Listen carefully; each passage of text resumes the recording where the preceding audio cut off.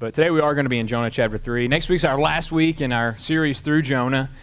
And man, I'm excited about this sermon. I was preparing it, and I started thinking about those signs. You've probably seen them. Scott, can you show them the sign? Here's your sign. The end is near. You ever seen those? I feel like I've seen them in all kinds of movies, in TV, in comic strips. I went online, and I was going to show you just a montage of different the end is near signs. Found Homer Simpson in one, and all kind of stuff. They're everywhere. And it got me thinking, where did this come from? Who decided that it was a thing to wear a sign that says the end is near? And so I did Wikipedia. Where did this sign come from? And nobody knows. I guess it's just, as long as human beings have been living together in community, somebody's been announcing the end of the world. The end is coming. We know of The Boy Who Cried Wolf, Chicken Little.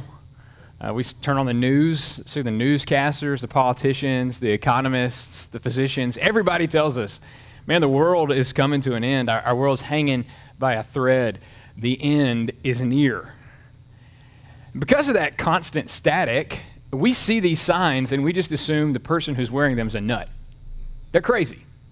We know theoretically, hypothetically, the end of the world is near. Sure, Jesus is coming back someday, but this guy is taking that a little too seriously. The end is not that near, and if it is that near, this is probably the wrong way to go about announcing it. The static just inundates us, and so we just tune it all out. We've lived through Y2K. We've seen the whole global warming thing. We know it all, man. Everybody knows the world is coming to an end, and, nobody knows exactly when or what it's going to look like. Is it going to be a frozen hellscape or is it going to burn up in the sun? Who knows? But it's coming. And then I got to thinking about Jonah. What would it be like if for once the guy with the end is near sign was right? What if he wasn't a nut job? What if he wasn't loony? What if he was actually there announcing God's word? The end is near. It's imminent. You got 40 days. Would we be the type of people who would take that to heart? Would we respond appropriately, or would we just, what a crazy loon? And that's what Jonah chapter 3 really challenges us with, is that we're going to see Jonah walk into a metropolis the likes of which you and I stay away from, the city of Nineveh, and do the ancient equivalent of holding a sign that says the end is near. And shockingly, everybody is going to listen and respond. It's amazing to me. And I got to believe that even though we're separated from Nineveh by thousands of miles and thousands of years, God's word comes to us just as fresh and real as it did through Jonah. And this is how I would put it. The end is near is probably a little too succinct for a preacher. I've got 3 points to make. 1, judgment's coming. But change is possible because God is merciful. And that's what I want you to see this morning, that judgment is coming, but change is possible because God's merciful. So if you've got your Bible, we're going to read straight through Jonah chapter 3. It's only 10 verses, and it's a really compelling story. So I hope you're hanging on to your seats and you're ready for this plot twist. Now the word of the Lord came to Jonah the second time, saying, "Arise, go to Nineveh, the great city, and proclaim to it the proclamation which I'm going to tell you." So Jonah arose and went to Nineveh according to the word of the Lord.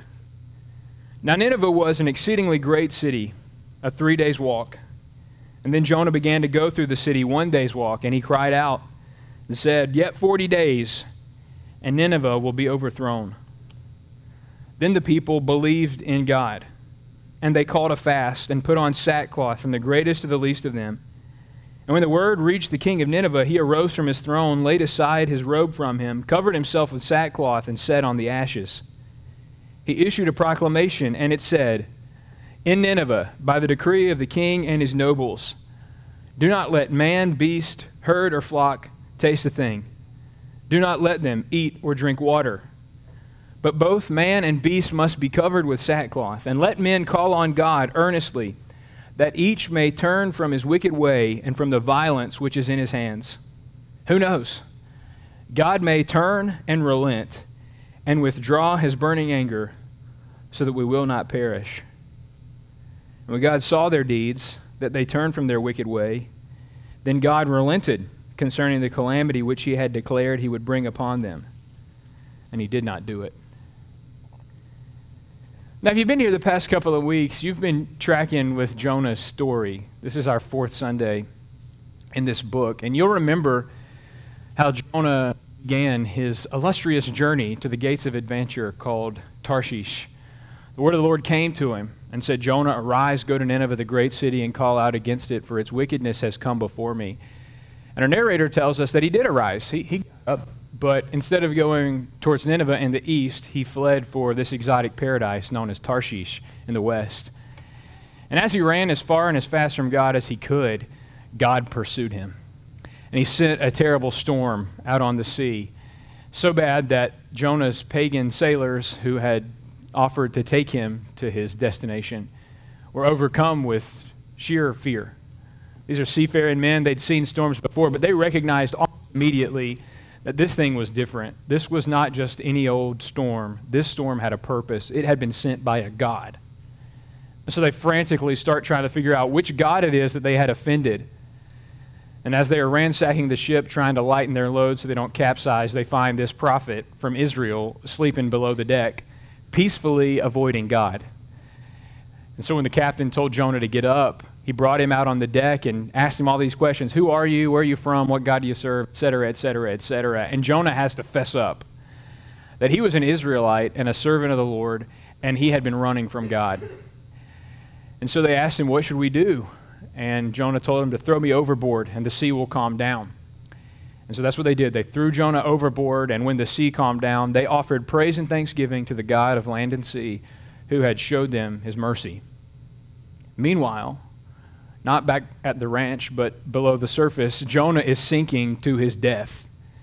He gets to the bottom of the sea. He's gasping for air. He feels trapped by all the pressure of the water. The weeds are wrapped around his head. He knows this is it. And in a last-ditch effort, he fires off an emergency prayer to God. He says, God, you got to save me. And lo and behold, God heard his prayer. And God did save him by sending a giant fish to swallow him up. And after spending 3 days in the fish and having time to think about his foolishness and God's faithfulness, that fish spit him out on dry land, where Jonah apparently quickly got back to business of heading to Nineveh to preach.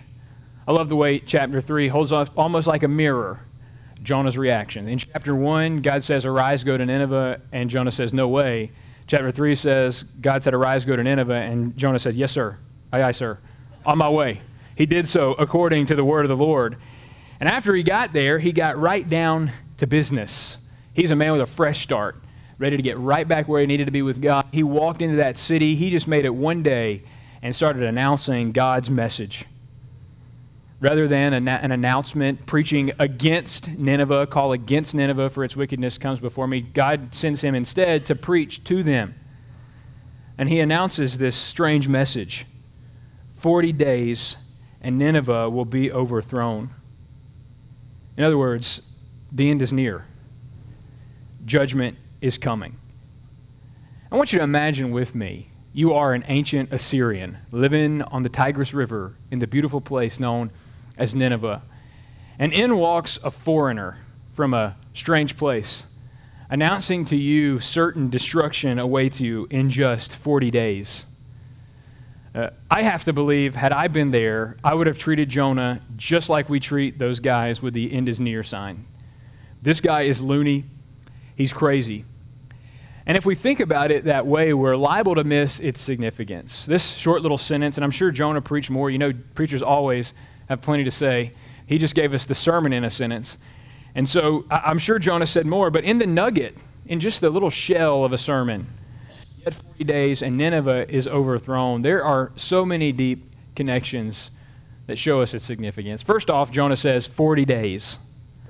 If you're a reader of the Bible or you've been around church very long, you know 40 is a significant number in the Bible. And Moses went up on Mount Sinai and communed with God face to face when he received the law. He was there for 40 days, and he did that twice. The Israelites wandered in the wilderness for 40 years because of their rebellion against God. Even we read in Mark chapter 1, when Jesus was baptized, he was compelled by the Spirit into the wilderness, and he was tempted for 40 days. And so the astute Bible reader you are, I know you hear this sermon 40 days and Nineveh is going to be overthrown, and alarm bells go off. You're like, there's something to this. In fact, the deepest connection, I think, is the original 40-day reference in the Scriptures, which comes to us in Genesis chapter 7, when God sent a great flood in judgment on the earth. The flood, you'll remember, happened after God came to Noah, told him to build an ark out of gopher bark, and he did, and all the people thought he was crazy. This guy's a loon. The end is near. But he was obedient, and he built the ark. And Genesis 7:12 says that God sent the rains, and it rained for 40 days and for 40 nights. Because of that, the flood becomes sort of the paradigm, the lens through which all other acts of God are viewed. God pours out his wrath like water. He floods the earth. And Jonah's message to Nineveh brings that to bear. He told Nineveh, you guys are going to suffer the same fate as the wicked world that was before the flood. There's another connection. This verb, overthrow. The Hebrew word literally means to turn over, like you're going to turn a plate over and dump all the food on the floor. It can also be used to talk about turning around and changing. Throughout the Old Testament, though, its primary use is to talk about God's act of destruction when he pours out his wrath. For example, in Genesis 19, the word overthrow is used to describe judgment, God's judgment on Sodom and Gomorrah. He overthrew the cities of the valley. He talks about this in Deuteronomy 29 through Moses when he warns his people not to abandon his covenant. And Moses says in Deuteronomy 29:23, he says, if they abandon God, then God will abandon them. And their land will be as brimstone and salt, a burning waste, unsown and unproductive, and no grass will grow in it, like the overthrow of Sodom and Gomorrah, Admah and Zeboim, which the Lord overthrew in his anger and his wrath. And when Jonah came into Nineveh preaching this message, it's a simple sermon, but it's got so much deep significance. He was really trying to get the people's attention with something beyond the end is near. There were deep connections, deep roots into who God is and how God works in the world that they needed to hear. That the Lord was warning Nineveh of coming judgment for their wickedness, just as he had warned the people in Noah's day and as he had warned the Sodomites and the Gomorrahites through Lot. God gave them a warning, and when they didn't listen, he poured out his judgment. You know, from our relative security, and I say relative, from our relative security in America, this fire and brimstone message seems awfully strange. I mean, you imagine the guy, maybe a Jonah-like character, who walks downtown Austin, starts preaching the gospel. You better repent of your sins, or when you die, you're going to hell. There are those guys. We call them street preachers, and they don't fare too well in the world. They get mocked and assaulted and insulted. Even Christians kind of turn their face away, like, man, those guys are a little bit extra. You know what I mean? But that's who Jonah was. He did it. He would have gone into Austin, Atlanta, Portland, you name it. He would have gone and preached the message. I mean, think about what if a pastor stood up here and preached one of those fire and brimstone sermons. I've heard from some of y'all's testimony. I love the way Clinton Gordell talks about how he was saved at Mineral Springs Baptist Church. Our evangelist came through and did a revival, and Clinton will tell you, he preached one of those good old-fashioned fire and brimstone sermons, and it got through to Clinton. And it got through to a lot of y'all, I'm sure. But they don't teach you to preach about hell in seminary. And you don't find a lot of TV preachers making that the staple of their diet. And that's a kind of an off-the-topic subject. We all know it exists, and we know the end is coming, and we know that someday we're going to have to face reality. But for now, can't you just teach me how to be a good husband or something? Don't get at me with that end is near stuff. You know, even some Christians would say something like this, you know, instead of all that stuff, that wrath and everything, let's just proclaim the loving message of Jesus. As if those things were opposites. Like on the one hand, you got this angry, crazy, psychotic God of the Old Testament who just wants to burn people down. And then you got Jesus in the New Testament who offers us something totally different. But listen to the way John the Baptist warned the Israelites about the Messiah's coming. This is in Matthew 3:12. He said his winnowing fork is in his hand, and he'll thoroughly clear his threshing floor, and he'll gather his wheat into the barn, but he'll burn up the chaff with unquenchable fire. That's your loving Jesus. Even Jesus himself, when he's warning his disciples, he talked about his return at the end of the age. And he says, when the Son of Man comes, it'll be just like the days of Noah. For as in those days before the flood, they were eating and drinking, marrying and giving in marriage until the day that Noah entered the ark. And they didn't even understand what rain or a flood was until it came and took them all away. So will the coming of the Son of Man be. The end is near. Okay, we heard you that. You've been saying that for 2,000 years, and it hasn't come yet. The Apostle Paul made it a staple of his ministry. He went into the city of Athens, the great center of ancient learning. We talk about Athenian philosophers today. Our Western culture and legal system is built on their insights. And he had the audacity to look these learned men in the face and tell them that God has overlooked the times of ignorance, but now he's declaring that all men everywhere should repent, because he's fixed a day in which he'll judge the world in righteousness through a man which he's appointed, having furnished proof to everybody by raising him up from the dead. Yeah, I know it's unpopular, and I know that maybe I may be the only preacher in the United States of America today who brought to you a fire and brimstone sermon, but there is no denying the message of the Bible that judgment is coming. It will be here one day or another. I mean, the Lord Jesus may not return to the world in our lifetimes. We may not get to see him with our own eyes, riding in on a white horse with armies of angels behind him, his robe dipped in the blood of his enemies. But the author of the letter to the Hebrews says in Hebrews 9 that it's appointed once for man to die, and then after that comes judgment. And so whether we see the Lord in the face and stand before him in this life, or whether it's after we cross over to the next, one day each of us will stand before him. And the Bible tells us in Romans 14:10 that each one of us will give an account of himself to God. The same God who sent Jonah to Nineveh, John to Israel, Jesus and his disciples, the whole world, is going to weigh your life. He's going to go over with you everything you've done, every thought you've thought, every word you've spoken. What will he find? He probably won't find the kind of wickedness and violence he saw when he looked at Nineveh. These are people who filleted their enemies and pasted their skin on their city walls. You're not guilty of that, I'm sure. But what will he find? Pride, selfishness like the pre-flood world. The thoughts of their heart are evil consistently, over and over. That's all they think about is evil, satisfying themselves. Will he find laziness, filthiness of speech? We find idolatry, rebellion, disobedience to parents. What will he find? Will he find a perfect and obedient life?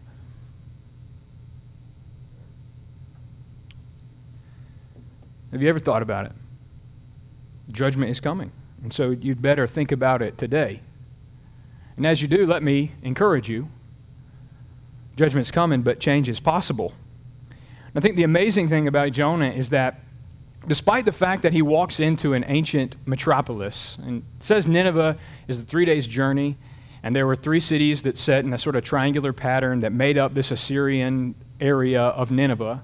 And so I think we're talking more than just Nineveh. We're talking about the Nineveh metropolitan area. One commentator called it Greater Nineveh. He walks into this place full of people. I mean, just tons and tons and tons of wicked people, idolaters, completely lost. No clue about the right way. And you got to think that in the back of his mind, he thought, this is useless. The last thing these people want to hear is a message that I'm bringing. These people are set in their ways. They're totally wicked. I mean, he's thinking they're all going to be disinterested in the message. They're not going to give him the time of day. But what's the point? Yeah, he knows God is merciful and God could save people, but does he really want to save these people? And it's like as soon as he opens his mouth, people start beating down the door, repenting. It says they believed in God. They believed in God. That phrase probably rings a bell for you too. It comes in Genesis 15. Abraham believed in God and it was credited to him as righteousness. These people trusted God. They believed the word was true, that they were going to die, that judgment was just around the corner. They only had 40 days to figure this thing out, and they'd better get to business. And so immediately, They called a fast and they put on sackcloth. Even their king took off his royal robes and put on a goat hair shirt set in ashes. They heard the end is near message and they acted on it. Why? What's different about them? What makes them perk up and listen close when we write people off as crazy? Well, the ancient annals of the Assyrian kings tell us that in the 8th century BC, the Assyrian Empire went through major political turmoil and infighting. They suffered recurring famines, revolts, and plagues. They experienced eclipses of the sun and moon. Superstitious pagans, they knew there was something more to this than just, polarization or inflation. They thought maybe there was a God out there who was trying to get their attention, and they had interpreted all these things as terrible omens of their future. So when Jonah showed up, announcing 40 days and Nineveh is going to be overthrown, he wasn't coming to a bunch of disinterested pagans. He was coming to a people prepared to hear the word of the Lord. That'll preach right there. A people prepared. All the circumstances of their political life had prepared them to hear Jonah's message. I don't have to ask you to think back about the last couple of years of our life in America. I don't think anyone would say that these have been the best years of our life as a people. Political turmoil, check. Famines, toilet paper shortage, check. Plagues, check. And these are just, happenstance. Just, that's what happens, natural selection, viruses mutate, whatever. But I wonder what God is trying to prepare us for. Do you think He is calling people to take notice, to remember what His Word says about the end? And so in that light, maybe their response makes sense. They call for a fast, and they put on this sackcloth. Sackcloth comes from the Hebrew word sack, which means like a goat skin garment. And so what they do is they withhold food from their body. Fasting was a common way in the ancient world of expressing grief and sorrow. Their soul was sick. Their soul was torn apart. They felt just completely unhinged within, and they made their body get in on it. They withheld the things that sustained their life as an expression of their hunger and desire for some kind of answer to this 40-day problem. Sackcloth was a rough fabric made from this coarse goat hair, and you can only imagine how uncomfortable it would be if that was the only garment that was on your body. It'd be totally miserable. And that was the point. They were spiritually miserable, and they put their physical condition in the same place. They wanted to feel within them the grief and sorrow for their sin, and nobody was immune. The king's proclamation says that man, beast, herd, or flock couldn't taste a thing.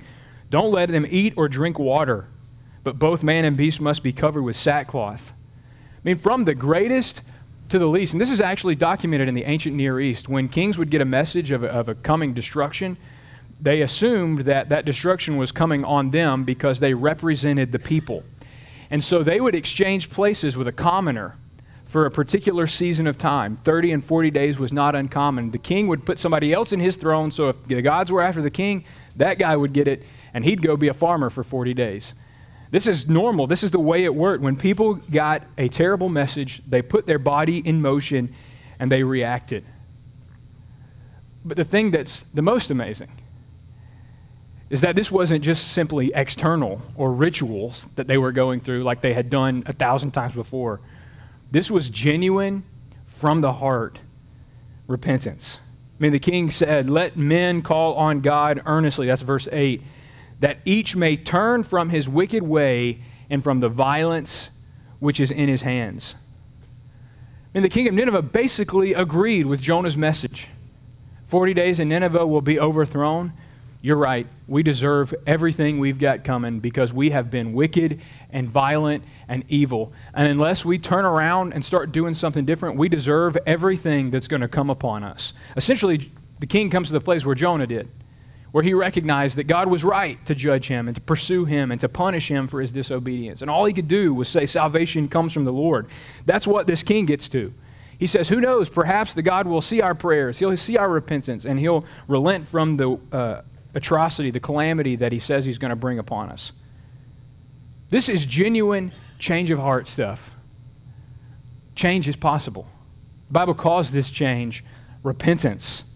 And it tells us over and over and over that repentance is the key to experiencing the mercy and grace of God. One theological dictionary describes repentance like this. It says, repentance is a spiritual act of turning your back on sinful actions and attitudes that are offensive to God and his nature. I love the way the Proverbs talk about it because Proverbs give us such a real-to-life picture. They say there's a way that seems right to a person, but its end is death.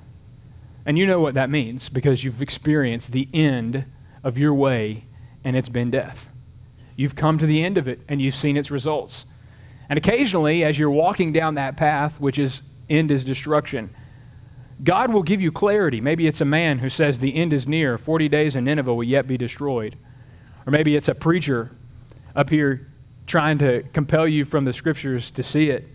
Maybe it's a mom who has to correct you extra harsh. But somewhere along the way, God gets your attention, and he says, if you keep down this path, your end will be death. And in that moment, you have an option. You can either continue, knowing full well where your life is going to end, or you can turn around and run in the opposite direction. And that's repentance. Repentance is turning around and saying, I don't want any part of that. I'm going the other way. I'm going the way God wants me. See, repentance acknowledges the responsibility that Psalm 7 paints in bright lights. God is a righteous judge and a God who has indignation every day. If a man doesn't repent, he'll sharpen his sword. His bow is bent and made ready. Judgment is coming, but change is possible. Repentance is available. Even when Jesus came to preach, you know, you'd think he'd preach something good and kind-hearted or something, but he just comes right out of the gate. Mark 1:15, repent and believe the gospel. Repentance. Martin Luther, the German reformer, said the whole of the Christian life is repentance. Repentance, repentance, repentance. Without it, without genuine from-the-heart change that reforms our way of life, we are bound for destruction and judgment. But with repentance, we can experience the mercy of God. Repentance involves this inner change of heart, and clearly the Ninevites had it. Do you? Have you turned from your sin? Have you ran in the opposite direction? I know some of y'all at camp did this week. I know some little girls did this week. Have you? Because while this story tells us judgment's coming, promises change is possible because God is merciful. I love God's evaluation of Nineveh's response. It says in verse 10, when God saw their deeds, that they turned from their wicked way, then God relented concerning the calamity which he had declared he would bring upon them, and he didn't do it. Just the first readers of this book, I'm imagining ancient Israelites reading about their enemies, the Assyrians, who just a couple, maybe 150 years later, end up walking into their capital city, burning it to the ground and carrying them off as slaves, reads this story of Assyrians repenting and God relenting from the disaster, and their mind just explodes. Seriously, them? You're going to forgive them? You're going to relent from the calamity? You could have head off a lot of evil if you'd wiped them out like you did Sodom and Gomorrah. But to think that way totally misses who God is in himself. That God is merciful, compassionate, steadfast, abundant in his loving kindness, showing steadfast love to generation after generation after generation. That is who God is. God is merciful. It misses it completely. You know, he even promised through the prophet Jeremiah, he said, at one moment I might speak concerning a nation or concerning a kingdom, to uproot them, to pull down, or to destroy it. But if that nation against which I've spoken turns from its evil, I'll relent concerning the calamity I plan to bring against it. This is who God is. This is why Peter could say that it's not God's desire that any should perish, but all should come to repentance. We imagine God as this vindictive ruler of the sky who casts thunderbolts and rains fire on wicked people, but in his heart of heart, what he wants more than anything for us, for you, is not that he'd gain some satisfaction by watching you burn for all eternity, but that you'd know the deep and everlasting joy that comes from knowing him.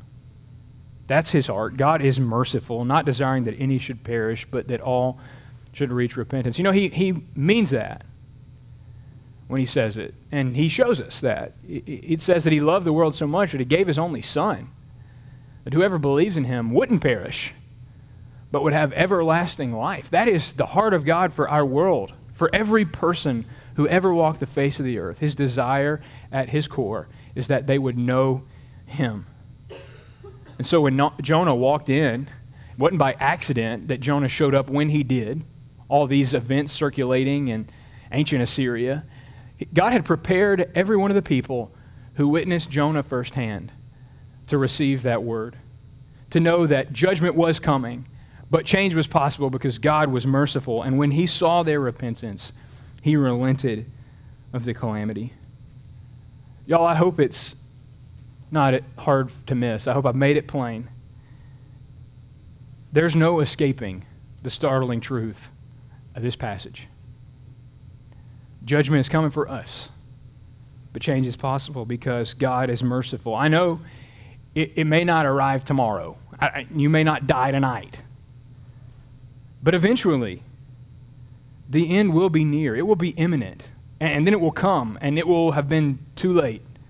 There won't be any second chances. And then you'll stand before the judgment seat of Christ, and you'll give an account for your life, and you'll have to be exposed before his word, identifying within you every failure and fault. And because God is just and holy, and because he deserves from us all that we are and all that we have, he will have a mark against each and every one of us. None of us will get through. Judgment's coming. Are you ready for that day? And the men and women of Nineveh were not ready. They were not ready. There was a moment in time before Jonah was there, and they were not ready. Without the word of warning that came from Jonah, they would have perished. But after Jonah came, they were in the mercy and grace of God. He relented from the calamity that he said he was going to bring about them. Now, have you made that transition from being under the judgment of God to being in his mercy and grace? The Bible tells us how a person transitions from that.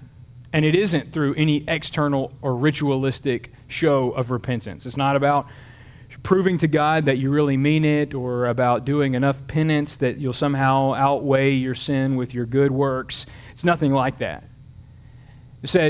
God says that while we were yet sinners, he sent his only son, Jesus, to live the sinless life that you and I should have lived and owed to God as our Creator. And then Jesus, at the end of that life, died on the cross, not for any sins that he'd committed, but for the sins of his own worst enemies.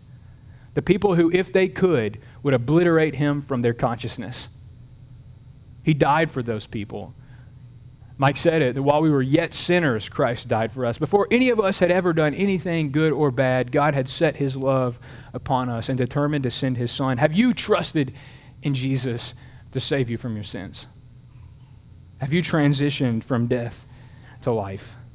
You know, I love the verse in 1 Timothy 1 that says, Christ Jesus came into the world to save sinners. You don't surprise him with your sin. You don't catch him off guard. He knows full well who you are. Like the Ninevites were wicked, objectively so. The whole world knew these are despicable human beings, and they deserve to get everything they've got coming to them. And yet God, in his mercy, sent Jonah, and he sent Jesus for us to save us when we were at our worst. This morning, his invitation to you is just as it was for the Ninevites. Judgment's coming. Change is possible. I'm merciful. And I challenge you to make that transition, to repent, to leave behind a life of sin, and to pursue the life that Christ would have you live. You know, it may be that you know You're here for a reason. God's speaking to you now, and you don't know what to do. You want to respond. You got to do something about this. He's right. I am a sinner, and I am under the judgment of God, but I want to know his mercy. Maybe what you need to do is pray a prayer. God, you know I'm guilty, and I deserve judgment. I get everything that I got coming to me, but I believe that you've provided mercy for me in Jesus. Save me. That's it. And I have the audacity to believe, and I'm acting on this belief and trying to become more confident in it, that God wants to save you more than I want you to be saved. Jesus says that there's more rejoicing in heaven when one sinner repents than when 99 people make it who never needed repentance. If you pray a prayer like that, if you're like the Ninevites and you hear it, judgment's coming, but God is merciful, I got to get in on that. It says all of heaven rejoices over it. When you pray that prayer, when you make that commitment, when you move your heart towards God, he sees it. And he relents from the calamity that he says he was going to bring.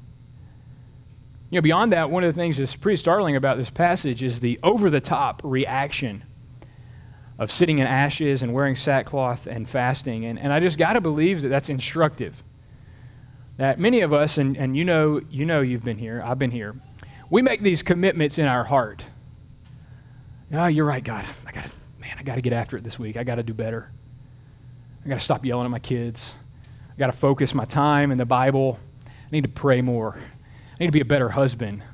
You know, we make these personal, private commitments in our heart. And about Tuesday, we forget about it. Things get tough. And yeah, we made the commitment not to be mad at our kids, but man, my kid just colored on the wall. But I think something's up with the Ninevites. They knew something that we instinctively try to shun. That commitments made in our heart are good. But when we put our body into motion, acting on those commitments, that's when everything comes full circle. That's why James says that the person who's blessed is not the person who hears the word, but the person who does what the word says. And so this morning, I would challenge you to put your body into motion in a show of your desire to turn from your sins and to trust in Christ. You know, the New Testament gives us a clear picture of what that looks like. In fact, another fire and brimstone preacher named Peter once preached a sermon to a bunch of angry religious people. And he said, God has sent his son Jesus and you men crucified him. And by the time he gets to his sermon, he doesn't have to offer an invitation. They're beating down the door. What must we do to be saved? And Peter tells him, the end of Acts chapter 2, verse 38, repent and be baptized, every one of you, in the name of Jesus Christ for the forgiveness of your sins, and you'll receive the gift of the Holy Spirit. Baptism is more than an external ritual. It's a symbol of an inward reality, a desire to be dead to an old way of living and alive to a new way, to offer yourself not as a slave to sin, but as a slave to God in Christ, to identify publicly with the new way of Jesus that's beginning to bubble up from within you. And so I challenge you this morning, put your body into motion and be baptized. I went out this week to Walmart and bought gym shorts in every size in faith that somebody needs to put repentance in action. Today's the day. You made private commitments, I got to get right with God, but no, today's the day. The baptistry's full, and they'll tell you it's hot. Nothing keeping you back. We got a t-shirt and a change of shorts. You can get changed and be baptized. Put your repentance into action. And then, lastly, praying a prayer and being baptized, good. But what if you've already done that? What if you've already made a private commitment in your heart and you've asked Jesus to save you from your sins and you've been baptized a long time ago? Well, Luther's quote guides us through. Repentance is all of the Christian life. And I've been in ministry long enough and been a Christian long enough, quite frankly, to know that we often assume repentance is something those Ninevites need to do. But us Christians forget that even we will stand before the judgment seat of Christ. Paul says in 2 Corinthians 5, we all must appear before his judgment seat so that each one may be recompensed for his deeds in the body, according to what he's done, whether good or bad. Brother, sister, Christian, I would encourage you to consider what sins it is that you should repent of. Have you made peace with your sin? Have you just assumed it's a character flaw, personality quirk, you got your anger from your dad and there's nothing you can do about it? All of the Christian life is repentance. God's desire for you is not that you'd be solidified in your sinfulness, but that you'd be conformed into the image of his Son. Don't make peace with your sin. Maybe you need to put your body into motion. You need to kneel before the Lord in submission, confessing to him every sin that he knows already, but that you've made peace with and assumed that's just going to be the cross you carry the rest of your life. Now, the cross you've been called to carry is the cross of Jesus, which says, if any man would come after me, let him deny himself, his anger, his personality flaws, his character traits, take up his cross every day and follow me. Kneel before the Lord and confess your sins to him, because enough time has passed for us to live in the darkness. The end is near. Just a few moments, Mike and the band's going to come and lead us in a song, and if you want to be baptized, there's going to be some men and women down here at the front, and they'll take you up and get you prepared. If you need to pray with somebody, I'd love to pray with you. There's nothing in the world I'd rather do on July 18th than pray with you, help you figure out what your next step is in following Jesus. Will you pray with me?